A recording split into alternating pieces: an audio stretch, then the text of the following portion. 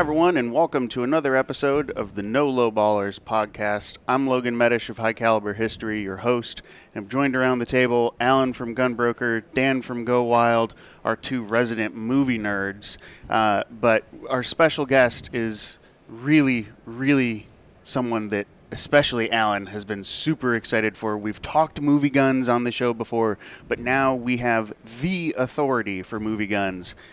As Larry looks around, yes, we're looking at you. We have Larry Zanoff from Independent Studio Services. Larry, thanks for joining us on the show. My pleasure. Thank you for having me. Yeah, when we were putting together kind of a wish list of guests we would have liked to eventually have, Larry and Terry Schappert were like right on the top of my list because it combines.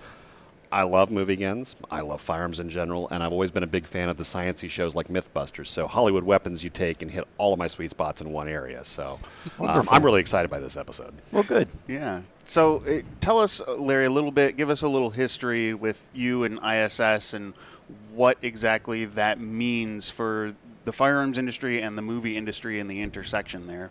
Well, Independent Studio Services is the largest prop house in North America.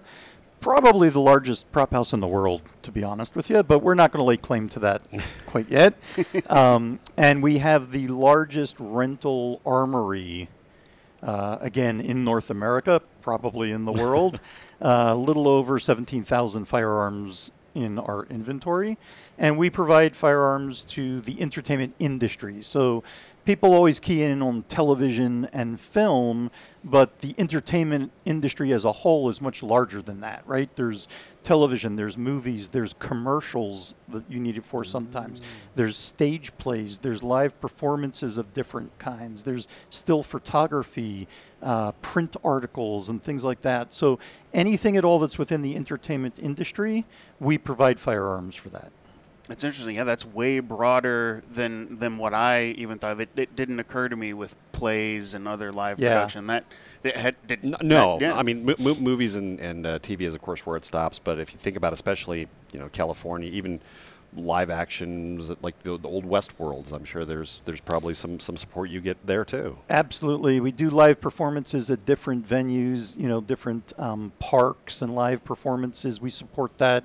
And believe it or not, in the last 10 to 15 years, the largest growth has been seen in the video game industry as far as our business goes. Sure. We provide visual scanning for firearms. We provide all of the live fire sound recording for the different games. Won't mention any franchises or anything, but when you play your game and you select an AK-47, the people who are playing these games, they're much more educated than they were 10, 15 years ago. Oh, yeah. Right. And especially with veterans coming out of the military now, they know, the gamers know what an AK-47 sounds like. It's weird. When something shoots at you, you learn to recognize the sound Isn't really, it, though? really fast. It's strange that way.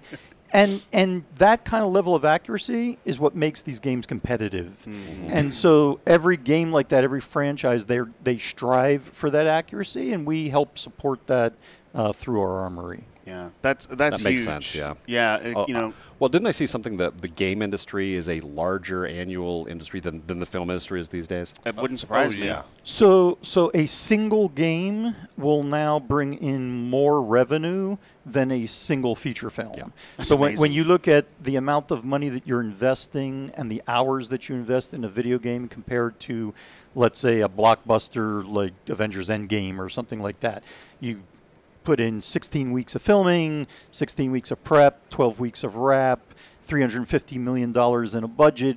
You make $1 billion back, but on a video game, 1 year, 20 people sitting at your computer, 20 people, one truckload of Red Bull, exactly, a bag of Doritos, and a beanbag, and And in a day, you'll make that $1 billion back, right? Because it's not $12 a ticket; it's $69.99 for the game, and you probably make that back in your pre-sale. Yeah, and then you got the new skins, and then exactly. I mean, with Endgame, it's like, oh, we have the director's cut, so now you can buy that. Well, no, this is there's add-on sales packs, absolutely, exactly. So are all the guns you provide? Are they all? Let me turn myself up a little bit.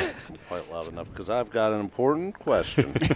So, are all the guns you provide? Are they all props that are rented, or are you also selling guns? Could a company say, hey, we want to have this AK-47 so that over the next 2 years as we're rolling out game updates, we can rescan or do motion capture or anything with it? So we do not sell firearms. Okay. We are a rental business, period. Even if it's a prop gun, even if it's a non-functioning firearm, you wouldn't let anyone... No. For us, it's a prop. Again, I work in the weapons department, but whether it's a pair of sunglasses or whether it's a cell phone or whether it's a firearm, be it rubber, replica, or real, we earn our living by renting the same item over and over and over again. Right. So, first of all, from an economic point of view, it doesn't make sense to just sell it once and then not Sure. have it. Secondly, we don't sell the firearms because of a liability issue. Sure. If we alter the firearm to shoot blanks, we don't want it getting out there into the public sphere, because if someone doesn't understand how it was altered and then Right. Yeah, it makes you know sense. they don't know what's going on with it, there's a liability issue there. And then there's also like trade secrets. Why would we sell the firearm that's been altered for blanks so that someone else can copy how we did Gotcha. it?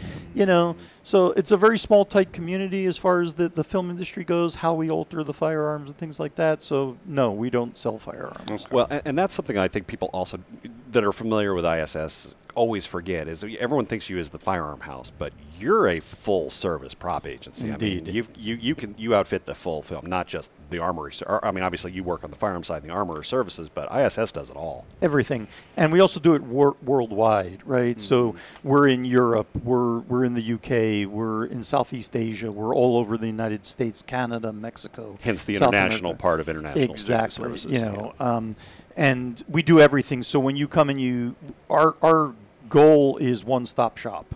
So our main customer is the prop master or property master, and when they walk in and they say, "Hey, we need, an AK-47," they'll walk into the firearms department and we'll be able to provide that. But they can also go into the rentals department and we'll provide the web gear with the correct pouch for that AK-47, and then we'll have the helmet for that particular combatant, and we'll have sunglasses and knee pads and elbow pads and whatever else you need to outfit. Oh, we got a team of 12 guys. We can outfit them head to toe with whatever you need. And again, not just military gear, but anything, sporting equipment, kayaks, sunglasses, cell phones, anything you need, you can get it under our roof. If we can't sell it to you or rent it to you, because we have it on the shelf, we'll go buy it and then we'll rent it to you. There If you we go. can't if we can't buy it, we have the ability to make it. That's awesome. So if you can't get it under our roof, you're pretty much out of luck. Right. You probably can't get it, period, It's right? exactly like now that. I'm so tempted to try and play Stump Larry. But I don't think I can do it. Well, so Toyota Hilux. Can I get a Toyota Hilux? That's an easy one. Ah, damn. So, because you guys are everywhere and do everything, give people, an example or two of a recent film that, that they've seen or a TV show that they've seen that it was ISS Firearms in that. Right across the hall here, they're selling Spyderco knives, right? And I happened to be talking to a gentleman there, and he mentioned seeing one of their Spydercos in a movie called Rampage, right? Well, we placed that knife in the movie Okay. Rampage, Okay. Any of the Marvel movies, if you see firearms or weaponry and stuff like that, that's our equipment and our props in those films. Any of the NCISs or the CSIs or all of those police Okay. procedurals, all of our props, all of our firearms. So we do, on a good year, we do somewhere between 75 to 85% of all firearms that you see in television, movies, things like that is probably from ISS. The lineage ones are what I love. Like, John McClane's Beretta 92 and Die Hard is also Riggs's in Lethal Weapon. Weapon. I'm just curious, and you have no way of knowing this top of your head. How many times has that 92 been through? I mean, I couldn't tell you that off the top of my head, but because of ATF regulations, and this is an important note the public should know, there is no free pass for Hollywood. No. We have to abide by all the rules and regulations that everybody else has to. And so ATF requires us to have the same tracking and the same reporting that any FFL holder would have. And so I could go to our computer system and punch in a specific serial number, and it would list every project that it's been on. That's so, really cool. So, so basically, my dream of an Internet Movie Firearms database and Ancestry.com mashup can happen. All right. Yeah. So if Now- if a shoot location is somewhere that has some sort of restriction on a firearm that they want to use, are you like, we can't have that firearm in that state or that country? You know, like if there was some country that had a suppressor ban or something. Yeah, so there's ways to deal with that. So a good example, Extraction 1, huge film, highest grossing film that Netflix had as an independent, Netflix production. We provided all the props and all the firearms for that and everything. That originally was supposed to be the launch of Netflix India. Okay. Right? And a lot of the film was based in India. A lot of the filming locations were going to be there. Unfortunately, the regulations of the Indian government, after many, many months of trying, did not allow us to import real firearms into India. Okay. They did not allow the production to fly a real helicopter in India. Those were all things that were restricted to law enforcement and military. Those were the only people who were allowed to do those things in India. And so the parts that were filmed in India were all done with rubbers and replicas. And then they hopped across the border to Thailand that had very similar geography and things like that, and we did the firing weapons with blanks, and we flew helicopters and things like that. If it's done correctly, the viewing public never knows the difference. Exactly. So we do have certain restrictions. For instance, we cannot export firearms to China. Our government has certain issues.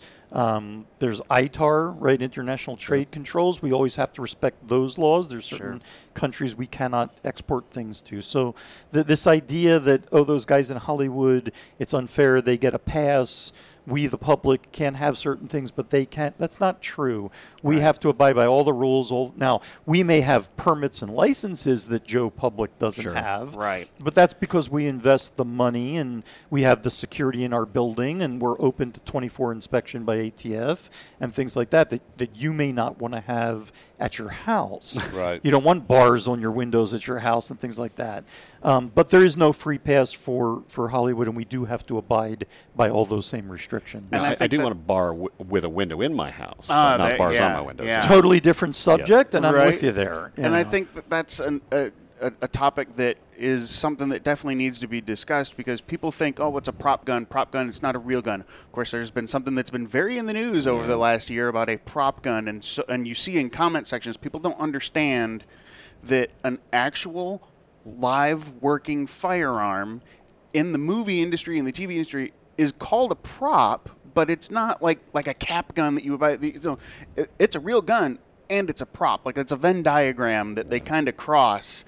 And a lot of people don't understand that real firearms are props in that sense of the word, right?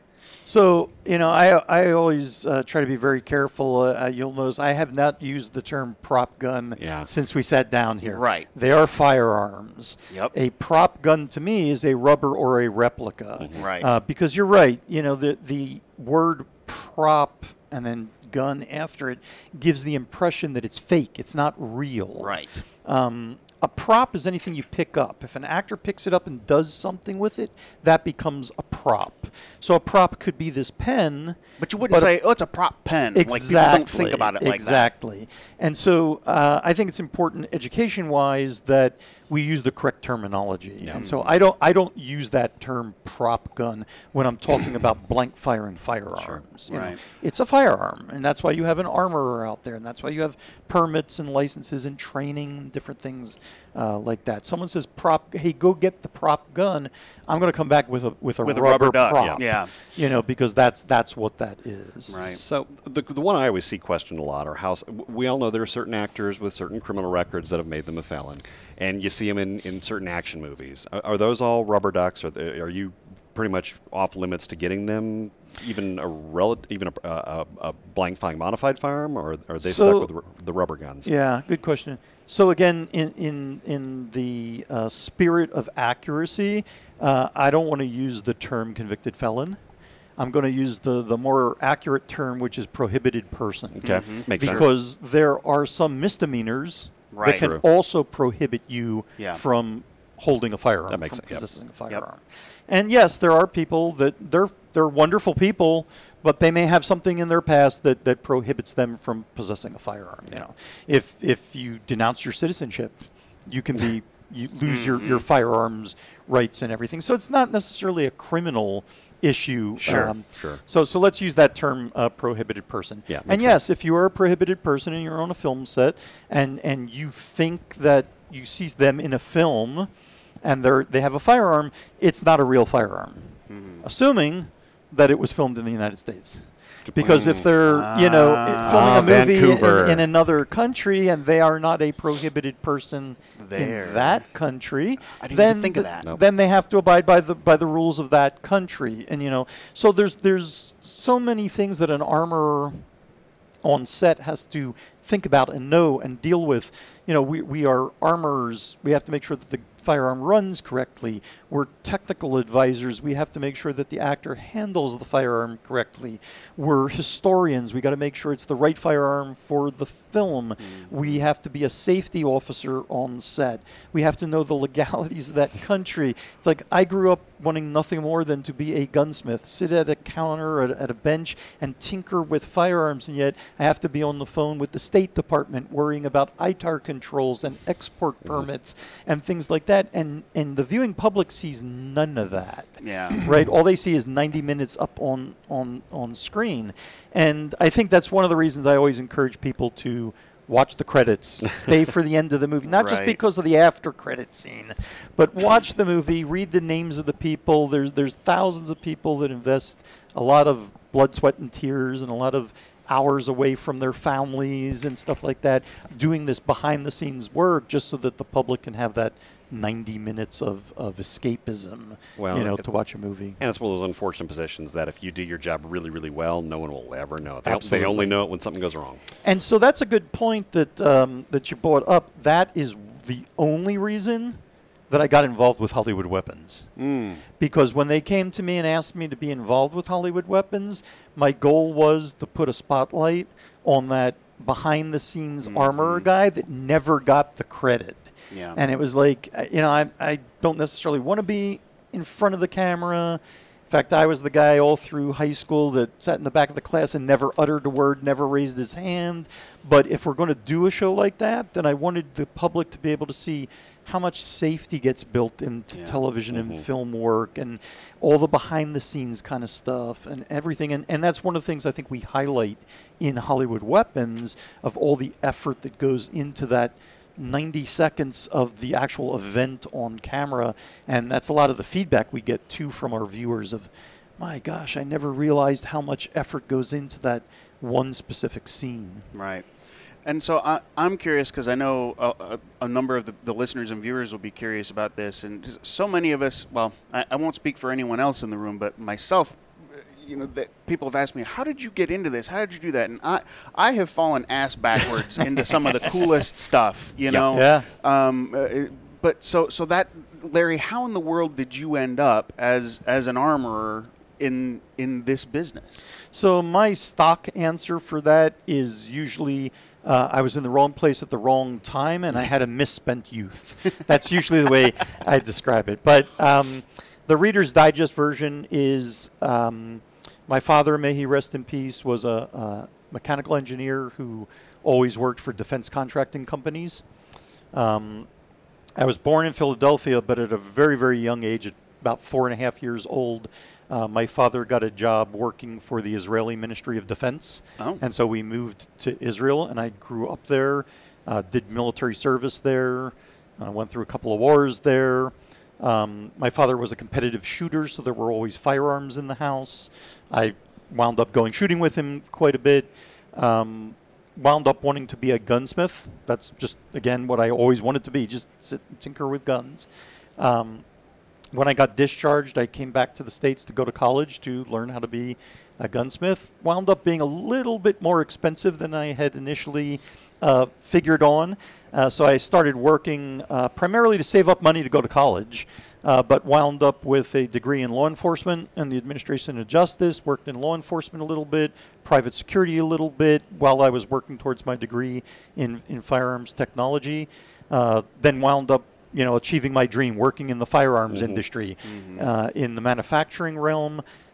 Unfortunately, the '94 assault weapon ban put the company I work for out of business. Okay. And luckily for me, or unluckily, depending upon how you want to look at it, right about that time, someone in Hollywood was looking for someone who was a good gunsmith, but they weren't looking for someone to engrave on guns or carve wooden stocks. They needed someone who could headspace a 50 cal. They needed someone who had real experience with military type weapons. Because how many movies do you see where the hero gun is a hunting rifle? No, you want machine guns and things like that. And so they called the college where I went to college and said, "Hey, do you have someone who's a good gunsmith, but that also has military experience?" Right. And they said, "Oh, this is the guy you need to call." And so I got a call out of the blue. Like you said, just kind of fell into it. Right. And for several years in this industry, I've been doing this for 25 years now, but for several years I stood at a lathe in a mill, and I was the guy who was converting the guns to fire blanks and things like that. Now, of course, I deal with the customers. I put orders together. I go out on set. I train actors. I do safety training and different things like that. I don't stand at a milling machine anymore. I still keep my hand in it when the gunsmiths are like developing or blanking a new gun. Figuratively. Yeah. I'll help them figure out, if there's problems, or I'll still test fire things like that. But that's pretty much how I fell into it. I think you landed in a good spot because you are not nearly grouchy enough to be a gunsmith. That is so true. Well, you don't know me well enough. True. You did mention training actors, so I'm going to put you a little bit on the spot. I'm not going to ask who the worst is because I don't want to put you there. But if you had an actor that is just fantastic to work with, you don't have to worry about gun safety. In fact, they're probably the ones pushing their colleagues. Who's the best one out there? Keanu. Well, first of all, no matter how good they are, I always worry about firearm safety. Of course, as you have to. That is your job. And I will tell you that I have been doing this for 25 years in the film industry and have worked with firearms all my life, but every day that I'm out on set, I have butterflies in my stomach. Which is no matter how many times I've done this. Which is why you get the job, because that's how you should Exactly, be. And that's my philosophy as well. But I will tell you that by and large, I've worked with many, many very good actors when it comes to firearms safety and things like that. Most actors that you think of as good actors, their skill is mimicry. They're very good. If you show them the right thing to do, their skill is they can pick that up very, very quickly and mimic what you're showing them. They take direction well. Exactly. They may not understand why they're doing what they're doing, but they know that they're doing what you told them to do. That's a good description maybe, but they follow direction well and they do what you tell them. Right. And so if you have a good armorer out there that trains them well, they will pick up the pertinent points and repeat that. I've worked with Robert De Niro. He's very good. He shows up on time. He listens to what he needs to do, and he does it well. Tom Selleck, great guy, very firearm knowledgeable. You've got people like, oh gosh, I just drew a blank.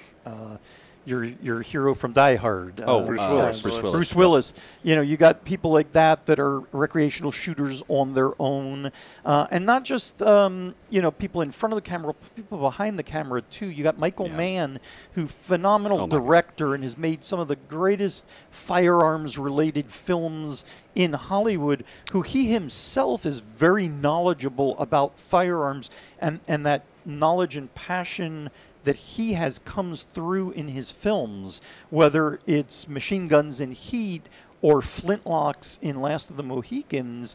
You see that, and so there's just so many out there that it's hard to even come up with a list of names. Were you on Last of the Mohicans? I was not. That was a little bit before my time, but it is one of my favorite films. I remember hearing that story about how hard Daniel Day-Lewis worked on being able to run and reload at the same time. Yeah. So Daniel Day-Lewis, he did a phenomenal job on that film as far as the firearms go, but he's a method actor, and he did everything phenomenally in that film. Yeah. Yeah. He like went and hunted and lived out in the woods for several weeks on his own Yeah. just to get the idea of what being like a frontiersman was, and an amazing actor. He's legendary in his presence and that stuff. Yeah, just amazing. Because I was wondering, I know, like when we're training some folks, if I've got gun guys in there, they're always harder to train than the newbies who are open-minded. I didn't know if that kind of applied the same way. Like we all know Tom Selleck in our space, definitely a big gun guy. Joe Mantegna. Joe Mantegna, very and Tom is a great proponent for gun safety. I mean, he took on Rosie fantastically. Do guys like that kind of sometimes be a little harder to take direction from, or not Tom specifically, but just the recreational gun guys who think, oh, I know this stuff?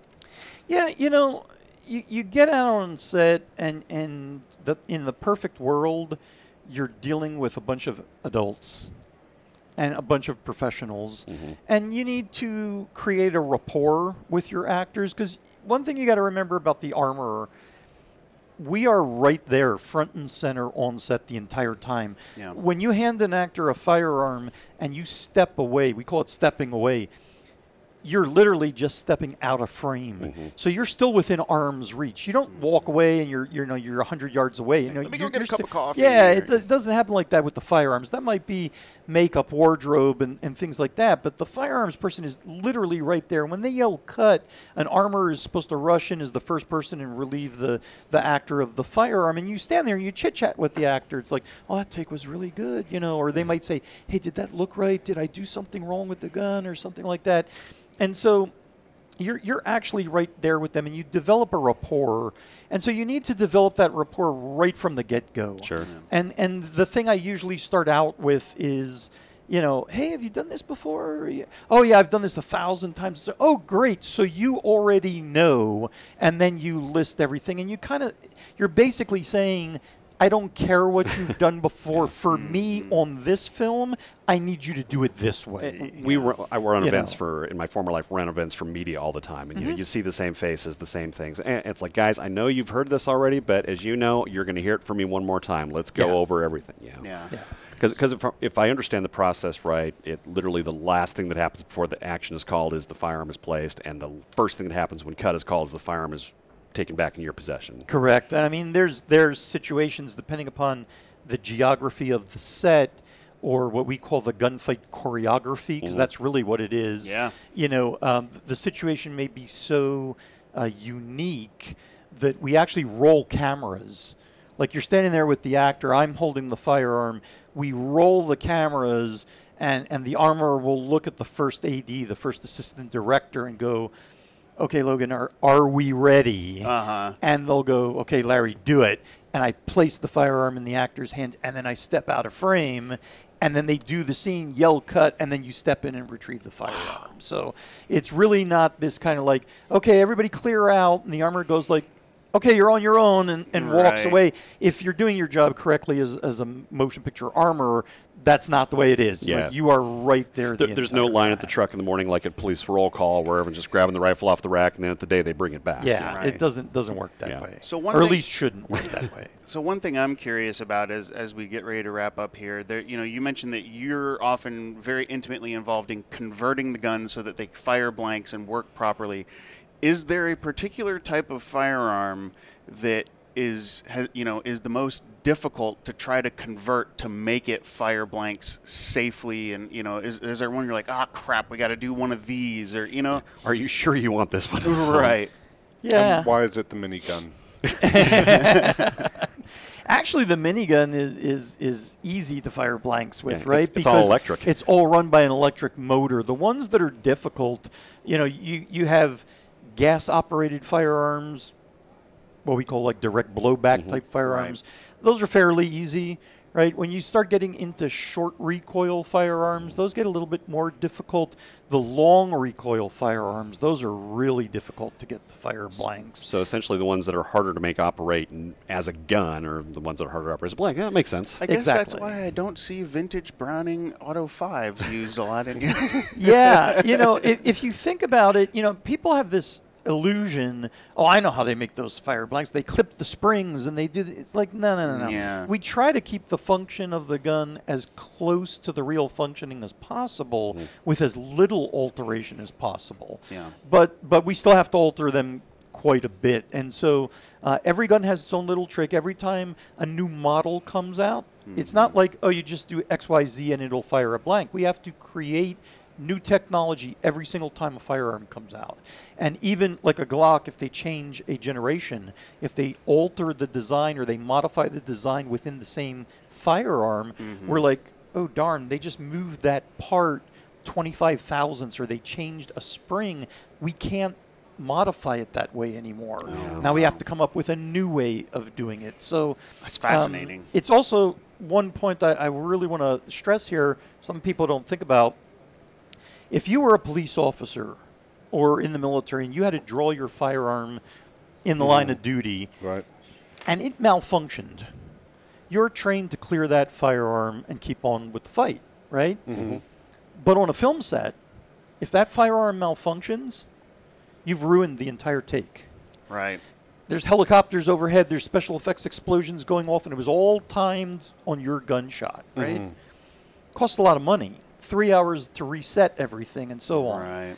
So we in the film industry actually strive for more reliability in a blank firing firearm that was never designed to fire blanks than is expected from a firearm in the real world firing live ammunition. Is that enough to give you white hairs? Oh man, Or I got what? no. I mean, The hair is standing up at the back. Yeah. Of my neck. All right. Speaking That of, is so cool. Speaking of real guns and movies, obviously the places like ISS don't really sell inventory, so Correct. all the liability reasons, and they all seem to. So every time you see a movie used one come up, you always think it's a joke. So I did see an interesting set come through, and I'm curious I want to try a little stump Larry here. So we have a set of automags, which is, you guys know, I'm a big automag fan. It was a 5-piece or an automag with five different barrels, chambered in 41, 44 automags, variation, different lengths. Purchased by Clint Eastwood. Okay. As a gift for, of all people, Aaron Spelling. Okay. Oh, And the set okay. comes with the receipt and the order form signed by Clint. Anyone care to take a guess what the set went for? Value-wise, you mean? Well, on auction, Like what what it sold the for on sale gunbroker.com. price was, I know exactly what the value of this particular set was to one person. Oh. Yeah, I can't. I'm purposely not looking. You can't read my handwriting anyway. Yeah, I'm going to say 27,500. Okay. So. Dan? 33. I'm not a gambling man, so I'm not going to guess on the dollar amount. It's a 5-piece barrel automag set. 75,000 probably isn't tremendously outrageous for that. Wow. And then you add in the historic provenance. Well, Oh, so the it hasn't sold yet. Oh, no, it sold. It's Oh, okay. 75,000. What the historic provenance is certainly interesting, but if everyone knows Clint's history and dislike of the automag, it's really astounding. Maybe it was a gag gift for Aaron Spelling. There you go. 'cause It was a white elephant. Well, the kinda stories thing, were right? famously every time the automag, as you said, it's got to be more reliable than a real gun. Every time the automag failed on that movie, he threw it in the lake. An interesting story. You remember the movie with Tom Hanks when he gets shipwrecked on the island when the yeah. plane Castaway. crashes? Castaway, yeah. Castaway. And he had the volleyball Wilson. Yeah. Right? And I think it was at the Oscars one year, and they were interviewing him, and they asked him, they said, hey, someone just auctioned off Wilson for like some ungodly amount of money. What do you think about that prop went for so much money? And Tom said, well, I'm sorry that someone paid that much money because I have Wilson at home. I kept that prop. And you know what? They're both right. Yeah. Because there is no such thing as the prop from the movie. Right. There's got to be multiples. There's multiples. Yeah. There's multiples of everything. Yeah. And so it's really hard to say that was the one. Sure. There's probably, we have a saying in the prop world, if you have one, you have none. So we always go out on set with at least 2, probably 4, maybe 6. A good example was the movie with Tom Cruise where he's the assassin. Collateral. Right, Collateral. Yep. Also a great Michael Mann Mann film, movie. yeah. That was basically Tom Cruise with one firearm throughout the whole movie, an HK.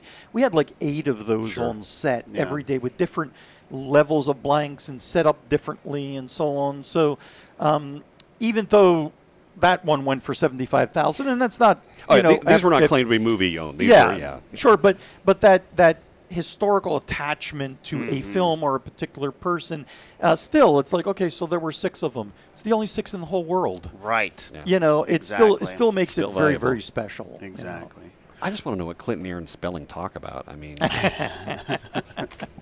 Well, Larry, we really appreciate you taking some time out and kind of, pulling back the curtain, so to speak, and giving us a glimpse as to what goes on, because I know I have learned a ton, and, in my previous life working at the NRA Museum, I've worked and handled with a lot of your firearms, but I've learned so much more about that whole process just in the last 35 minutes or whatever. Yeah, I can't wait till the next time I'm watching a movie with my wife and I pause and I go, actually, I learned. what you do is pause in the credits and go, you see this guy? Yeah.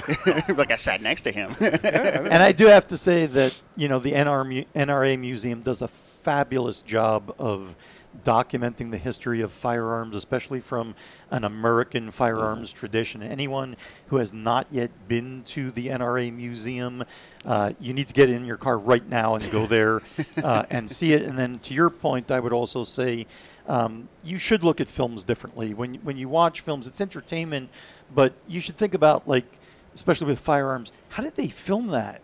Right. How did they set that up? How did they set the cameras up? And then, yes, watch the credits. Learn these names of the people behind the camera who have put so much effort into making those films and everything, because it's a lot of work, and they deserve the recognition. And we appreciate all the work, because it's our 2 hours of escape from That's the other right. 22 hours of hell. Well, Larry, thanks again. Appreciate you joining us. My on the pleasure. Show. Thank you. Thank you. All right, well, that's it for us on this episode of the No Lowballers podcast. Really appreciate you tuning in and joining us. Make sure you're subscribed on your favorite platform. Give us some likes. Leave us some comments. We do read and respond to the comments. We appreciate all the feedback. We hope you guys enjoyed consuming this episode as much as we enjoyed making it, because without you, there is no us. So that's it for us today, and we will see you right here again on the next episode of the No Lowballers podcast.